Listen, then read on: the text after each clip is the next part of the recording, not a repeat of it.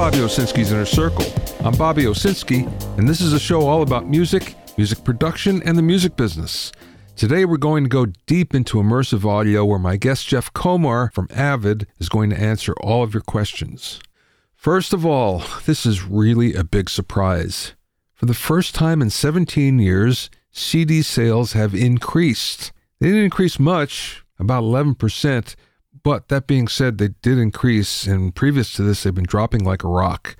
So there were 40.59 million CDs that were sold last year. That's still a lot, but just keep this in mind. Vinyl sales increased about 50%, and they're at 41 million. It was the first time that they outsold CDs in a really long time. Thanks to physical products, album consumption has been up 11% last year, but digital album sales were down about 24%. So basically, if people buy a piece of physical product, they'll listen to it all the way through, but not so on a digital album. So speaking of digital, U.S. streaming, 1.13 trillion streams last year. It's up about 11%. The global total is 2.7 trillion. That's trillion with a T, and that's up by about 26%. Here's another piece of data that really blows my mind. Catalog streams now account for about 75% of all music consumption. And in the last 6 months, it was even higher. It's 82%. What's catalog? Well, that's any song or any album that's older than 18 months. So what this means is that the top hits are reaching fewer and fewer listeners. We may think it's just the opposite because when you look at some of the huge streaming numbers, you'd think that, wow, all people are listening to are the big hits. It's not the case, though. So why is this happening? Well, more older people have adopted streaming, especially during COVID, and now 89% of all listeners in the United States consume their music via streaming. So if anyone doubts that streaming is here to stay, all you have to do is look at those numbers because it tells you exactly what's happening. We're a streaming world today.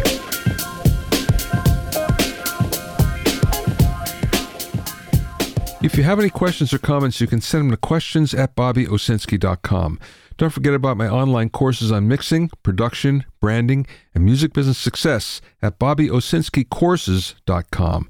Also, get an expert analysis and objective opinion of your songs and mixes as a member of my Hitmakers Club. Go to hitmakersclub.com to learn more.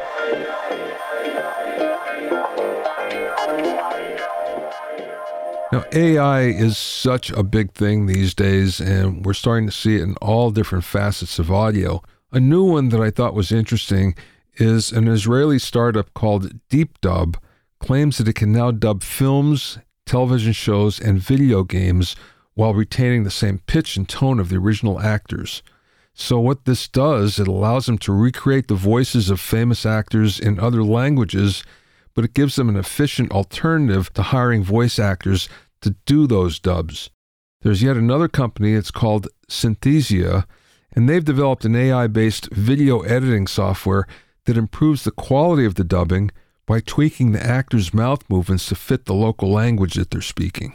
There's yet another one, Well Said Labs. It's a Seattle startup, and they're offering AI voices with different voice personalities. So you can dial in, I want energetic, I want insightful, I want poise, I want expressive. Is this getting scary or what? So what's the tech behind this? Once upon a time, what would happen is you'd have everyone in post-production that would be trying to replicate the subtleties of human speech. And it was hard. It would take a long time. But now, voice developers don't need to figure out the exact pacing or pronunciation or intonation of generated speech. Instead, what they do is they just load in hours of audio into an algorithm that really figures out what these patterns are. Then, the voices can change in style and emotion or take pauses and breaths in just the right places. You can learn the tone and patterns of the speech of an actor, and there you go. Another voice actor out of work. Now, of course, the film studios and all production companies and the television networks, they're all into this, and the reason why is it's saving them a bunch of dough. So, for instance, with DeepDub, an 8-episode television series that would normally take 14 to 16 weeks to dub can now be done in just 6 weeks. So, as a result, it costs them a lot less money. The other thing is they can deliver this pretty much worldwide all at the same time. So what that will do is that will limit the amount of piracy that's happening. So there's a lot of positives from a corporate side, not so much if you're on the other end of it.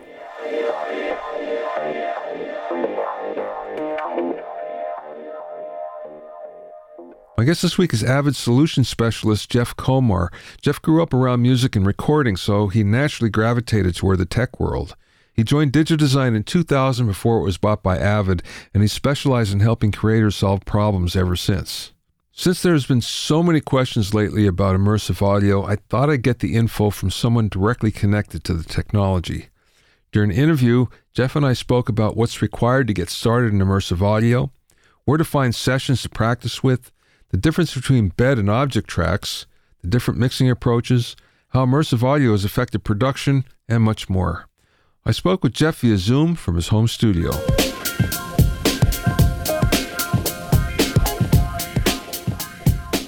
Let's just go back to the beginning. Give me some of your background. Oh, geez. Well, for the past 22 years, I've been working for Avid / DigiDesign. So started pretty early, basically the beginning of 2000. And it's been quite a ride. Major change, obviously, with everything that happened in the digital recording world. Yeah, I mean, prior to that, I've kind of always been a musician. My father was a musician. We had a small studio in my house growing up, actually in an outbuilding, because my mom was a flower designer. And so it was all about having space for my mom's flower shop and the smaller space for my dad's place where he could play his guitars.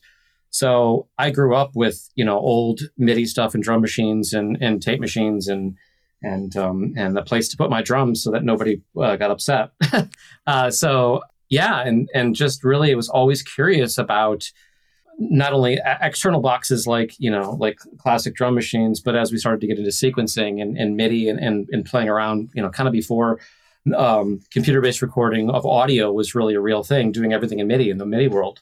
It was just a really kind of a natural fit for me to kind of gravitate with an opportunity with DigiDesign back in the day. And I've been kind of geeking out ever since. And for me, it's really the combination of the tech and the creative. Like, the tech is cool, but it doesn't really matter if it's just about the tech, right? But if it can inspire incredible, art and really inspired emotional response, then it's interesting to me. So I love solving problems, and I love helping people understand the tech better to do whatever they do, whether that's an album, whether that's a film, whether that's games, whatever. But that's basically my perspective on it. The technology kind of in service of the creative, I would say. Well, immersive has been around for a while, and it seems to be further along when it comes to games and film than music. But that being said, music seems to be catching up fast, and I see more and more Atmos rooms going in all the time. I don't know if everybody has work for it, but they're putting them in.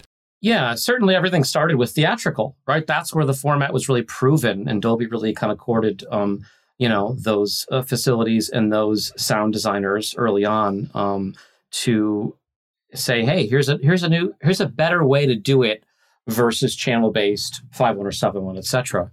And they proved that it's absolutely more compelling for cinema. And so that's absolutely where it started. And now we're in this kind of a little bit of a Wild West, but I kind of like that. I like the idea of it's not quite all settled and it's a new thing and people are trying to solve problems creatively with music. Guys that are just incredible stereo mixers are like, okay, how do we solve these problems now with all these speakers and with new technology? And as you know, just throwing a bunch of stuff around and spinning it around and there's a lot of bad ways to do Atmos. But there's some absolutely incredibly compelling Atmos mixes that I've heard that are just amazing. And it takes you further into the music. And again, it can evoke an emotional response. And I think that's what matters. One of the things I've noticed, I was doing 5.1 back when it first started. And we had a tough time because the tools weren't available at the time. So we had to kludge all the hardware together. So you're kludging reverbs together, you're kludging monitors, monitor controllers were very difficult for a while. But it seems like the technology is further along. this time? Yeah, absolutely. So you talk about the monitoring chain, you talk about the speakers, the monitor controller, you talk about calibrated environments, you talk about the signal processing tools like you're making reference to. Obviously, you can use stereo reverbs for Atmos, and there's still lots of reasons to do that. But there's some incredibly compelling tools like from Exponential Audio / iZotope and like Liquid Sonics that are incredible immersive reverbs that will work, in elevations and beyond just the traditional 712 that are incredibly compelling and sound amazing. So yes, the tools, again, having a very well, calibrated multi-channel monitoring environment, whether that's just 714 or it's like up to, big, closer to 916 or beyond for music. And a lot of guys, if you kind of talk to, will talk about the wides, right? I know a lot of guys really like that other front wide pair. They find that very compelling to bring things into the image in a different way. So yeah, I think we're way further, absolutely, than those days you're describing with channel based. And my wife had one of those early Acuras that had the the SACD, not SACD, but the DVD-A player in it. And I remember geeking out with like the the Beatles love in that. I'm like, I can see this is really compelling, but there's not a lot of people that are gonna hear this in this way. That was the problem. Yeah, one of the problems that we found out was it was a consumer problem, the wife problem, where it's like, oh, where are these speakers? Why are they, here? And, what are these extra wires in the floor that weren't there before and things like that? So you had surround speakers that were put in the worst possible positions and then you lost the feel for what was going on. You lost the experience. Right. So yeah. I think, again, we're a little farther along with that with the newer sound bars that are much more creative in how they do things. We are. There's some great sounding sound bars. I mean, look, we haven't solved, and anybody you ask about this, we haven't solved all of this problem, right? It's incredibly compelling in a well-tuned 714 plus environment. It can be incredibly compelling. You can do great mixes in binaural, but we're not there yet. I think that's going to get a lot better. I really do. It's, again, we're in this, hopefully we're on a path that proceeds forward and let's talk about some specific questions then. Yeah, sure.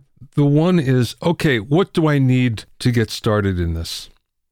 A couple things. In our world, obviously Pro Tools is the DAW, and Pro Tools Ultimate would be essential because it is communicating with the renderer. Again, whether the renderer is on the same, let's just say Mac, running in the background as a software-based renderer, which would be considered Dolby Atmos Production Suite, or when you start getting into larger workflows, a separate rig, a separate dedicated computer, which could be a Mac or PC. So you need a copy of Pro Tools Ultimate, and you need basically at least Dolby Atmos Production Suite. That flavor of it is Mac only. So if you're, obviously a lot of our professional customers are on the Mac, fine, great. But to get started, you can, honestly, I encourage people to download a trial version, I think it's 30 days, of Dolby Atmos Production Suite and throw it on their laptop or throw it on their Mac Mini or whatever they have and start playing with it. Because you can, if you just have headphones, you can start playing in binaural. You can put it in headphone only mode and just actually start understanding the tools and dealing with objects and beds and things like that. If you've come from 5.1 or 7.1, you can start to add some elevation speakers, and hopefully they're, relatively calibrated in terms of levels and delays and things. But then you can start to add some Z, right? Some ceiling. And I think Dolby kind of says, we want to see 4 channels in the elevation, which is great, but start with what you've got. If you've got a 5.1, go to 2 or 5.1.4 or whatever you've got, you can start with. So download a copy of Dolby Atmos Production Suite, Pro Tools Ultimate, throw it on your laptop and hook up some speakers and, headphones. And that's kind of the toe in the water, right? What is this about? Is this real? And then there's plenty of great content that is downloadable. Like I would direct you to, we actually just released some stuff with a couple of the webinars that we did for a jazz thing. But for post, there's a whole bunch of really cool stuff on Netflix's open source website that you can freely pull down and explore. And they're very comprehensive sessions. I think Will Files worked on them. And it's a great, like, just open it up and start taking a look at the concept and run that through the Dolby renderer. So it is intimidating. I mean, it's kind of like like I said, a couple pieces of software, a laptop, some headphones. That's literally where you can start.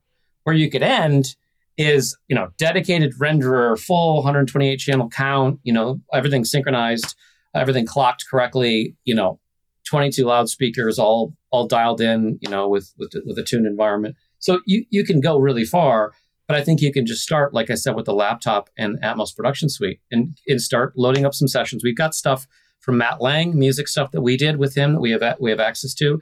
And then we also have some jazz sessions that we did recently with a webinar that we have access to that we can give people as well. I don't think that people understand that they could start with something that simple. Everybody thinks of the expense of, wow, now I have to add all these speakers, and it's going to, and not only that, an external controller, and it gets expensive fast. Yeah, no, the neat thing about the renderer, let's just assume you're on a Mac. Let's just assume you downloaded the Dolby Atmos Production Suite. It's a piece of software from Dolby. You install, it's on your laptop. You launch it. It's in the background. It'll output out built-in speakers. You don't really want to do that, but it'll output out, to your headphones. It'll output out, if you've got some whatever, whether it's an Avid box or RME box or Adobe Virtual Sound Card or whatever core audio thing you have, it'll output out to that. And so the idea is you can just start playing with it and see, you don't have to invest in a tremendous amount of expensive equipment just to start playing with this. So I would encourage people to start looking at, like headphone only mode and some headphones that they trust and just start playing with things binaurally. That's where I would start. One of the things that you've mentioned a few times and something that I've wondered about is speaker calibration. I used to calibrate rooms for 5.1 rooms for people, so I know what we went through to do that. And then it got easy because if you got something like a JBL system, you'd hit the button, it'd pretty much do it for you. What's it like today for speaker calibration? There's a lot of great stuff. I mean, like you said, the JBL has some great offerings. Obviously, Genelec has some really great offerings with their whole calibration system. Our family of products is incredibly powerful, but it does require some more expertise because it doesn't really just have the push the button and it magically does everything for you.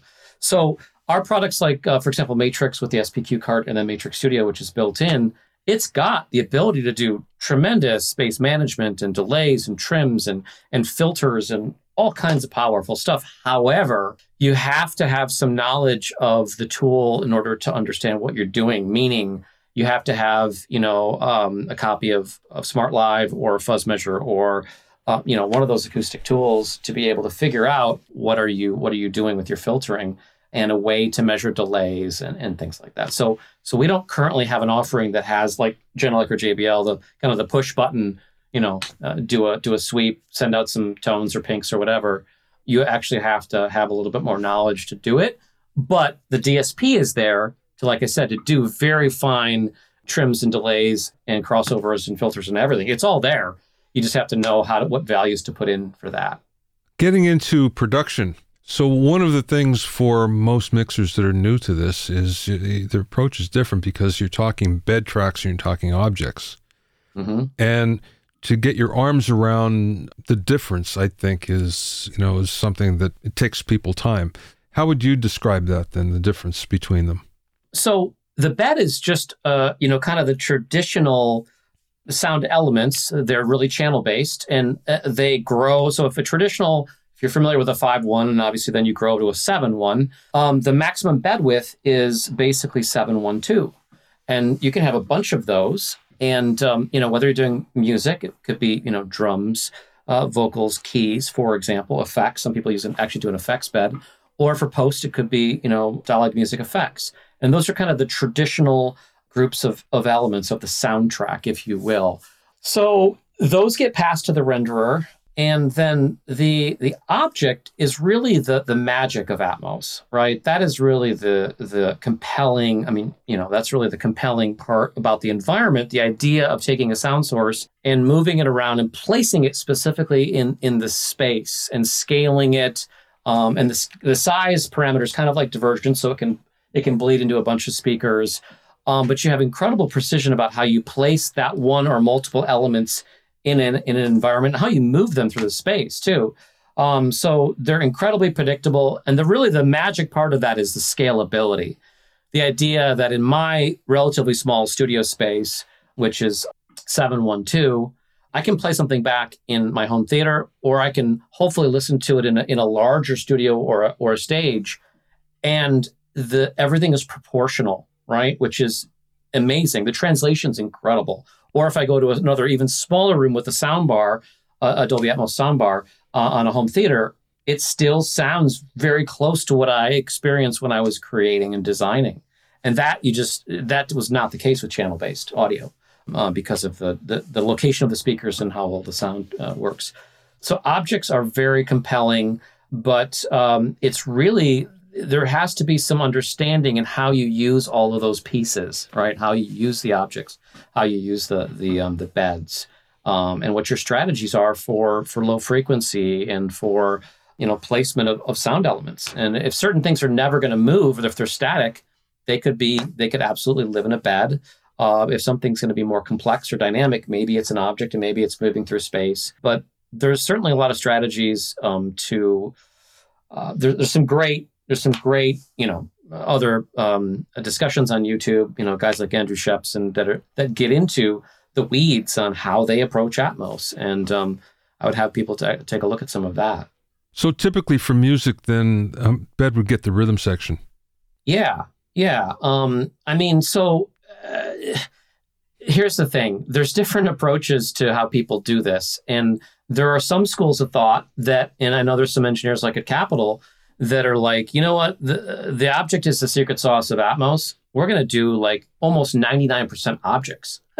And so they've actually kind of created arrays of objects, kind of like object beds for everything. And honestly, the only thing I believe that they're sending through the beds is LFE, because the LFE can only be sent through the beds. So that's an extreme example of unconventional, right? I guess unconventional in the way maybe Dolby intended it, but effective. But absolutely, you can use beds, and they don't have to be 712. They could be narrower. They could be 7.1. They could be 5.1. It depends on what you need. Use what you need. So absolutely, you could send a rhythm section through there. But there might be certain things that you want to move something just in the Z space. So you create a 4-channel or a 6-channel, quote, object bed that you're moving an element in just the Z space, right? Up near the ceiling type of thing. So there's a lot of different ways to approach it. Okay, so you mentioned the LFE. I remember, again, mixing 5.1 where everybody was crazy on what they're going to put in the LFE in the beginning. And then went kind of over the top on, and then we went the other way where it's like, well, it doesn't really need that much down there because, we're getting what we need just with the bass redirection and everything. So, we're good. Is that kind of the way it works now in Atmos too? I mean, so one of the things about Atmos that's compelling is that you can have, for home theater, it's 22. You can have 22 full range speakers, right? So this is not like old cinema where you've got satellites and everything's being bass managed and, maybe your LCR is full range, but your back stuff is not. You can have, in a theatrical space, 64 full range speakers plus lots of subwoofers. I think it depends on the genre. I see widely different usage based on if you're doing more electronic or dance stuff like that, in line with what we're talking about, like Matt Lang. But then conversely, when you're looking at how people approach, jazz, they're really trying to shore up and to emulate the feel of being in a club listening to a live jazz band. And so I just think it's using the tools appropriately to taste based on genre, and it varies widely, at least the sessions that I've seen. And if it's impactful, if it's done appropriately, then it works. So I think it's the same conversation about the C, right? Is the lead vocal just in the center channel, or is it kind of diverged, or is it in a phantom center, and then there's like a bloom of space or reverb or whatever kind of around the LCR and Z of that. That's kind of cool too. So there's a lot of different approaches. But yeah, the LFE, that people start to learn or understand that when you do place an element into an object mode as an object, you do not then have a dedicated LFE send off of that track. So you do need to leverage the bed, and certainly you could just take a send off of, to that LFE part of the bed, one of the beds, and that'll get there. Do you find that now that there's some experience mixing in Atmos, that people are recording differently or producing differently because now they have a feel for what the final product might be? I think I do think people that have done it for a while. I mean, there's a lot of people that in the past year or so, it's relatively new, and it's just like, okay, we'll take existing sessions, we'll remix them in Atmos, and that's fine. But I think the people, at least more of the people that I know that have from post that have been doing it for quite a while, I think they perceive it in a different way. Meaning, for example, some of those sound designers and mixers and editors for post are thinking about, capturing multi-channel ambiances, thinking about how they're going to leverage mid-side ambiances and mono ambiances and ambisonic ambiances and, all these different possible things that they could use, tools, and then put that into Atmos space. So maybe everything is not a 4-channel like ambisonic that they're going to unwrap into a 7.1 or a 7.1.2. But it's a combination of things. But yeah, I do think that they're thinking about the space more as they're designing, as they're building, as opposed to just business as usual, mono or stereo effects, and we got, stereo BGs, and now let's mix it. Oh, there's some stuff in the ceiling, So yeah, I do think that once people have more experience with the format, they understand not only the tools, but how to prepare assets to be able to make the experience more immersive. I think that absolutely is important. Now, one of the things I've heard is, so you're mixing something and you find that, wow, there's all this space and let me spread it out. And as a result, I don't have to use the traditional tools that I once had to. I don't have to EQ as much. I don't have to compress as much. And then it all works. But then when it gets rendered down to another format, even stereo, for instance, then it doesn't have the impact that it might have had before. Yeah, I think one of the other compelling things about the format is the concept of the re-renders. And so you talked about monitoring and having a calibrated environment and all of that, and that's great. One of the neat things that you can do is you can set up, how is this going to sound binaurally? How is this going to sound in 5.1? How is this going to sound in 7.1? And then the kind of the grandmaster is Atmos, right? And so you can actually, in real time, switch between all of these things and just listen to how that's going to translate and make adjustments. And I know a lot of guys, especially for the binaural, will they will do all of the heavy lifting in their calibrated multi-channel, 714, let's just say, environment. And then they'll tweak, on headphones a bit, and they'll go back and forth and bring up the soundbar and, move it around. Like I said, the concept of moving around, having translation between different Atmos environments. And they'll make small changes based on listening to their AirPods Pro or listening to the soundbar, come back into the master environment, the 714 studio, and make changes and make sure it translates. But the re-renders allow you to actually listen to lots of different formats in real time, right? It's a recomputation is really what it is. It's not a down mix. I think that's a useful tool. Well, that sounds like why you need a separate computer for the renderer.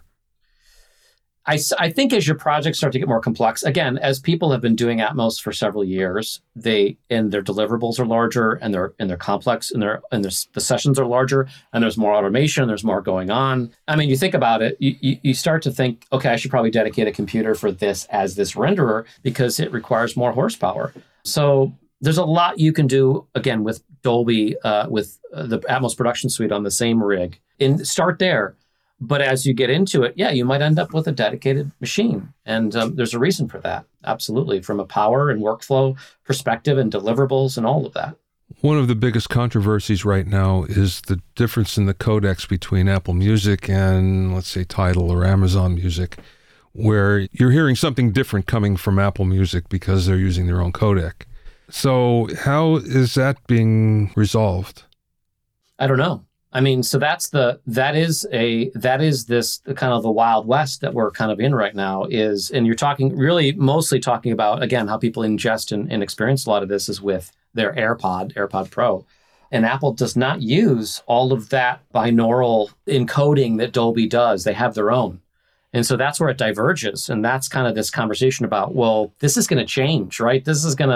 We're still evolving and adapting. And where does it end up? I don't know. There's Dolby, there's Apple, and there's other factors. But again, that's the conversation about being here in the studio, making creative choices in your tuned environment, and then listening on your AirPods Pro to to the Apple, and listening on the soundbar, and listening in multiple formats. But yeah, they are different. You're absolutely right. What you hear in the binaural render coming out of the Dolby renderer is not going to be necessarily the same as what Apple's doing. So I don't know how that resolves. That's a great question.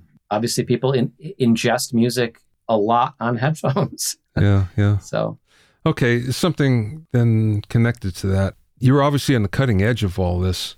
What are the trends that you see gear-wise, production-wise, delivery-wise, when it comes to Atmos and immersive?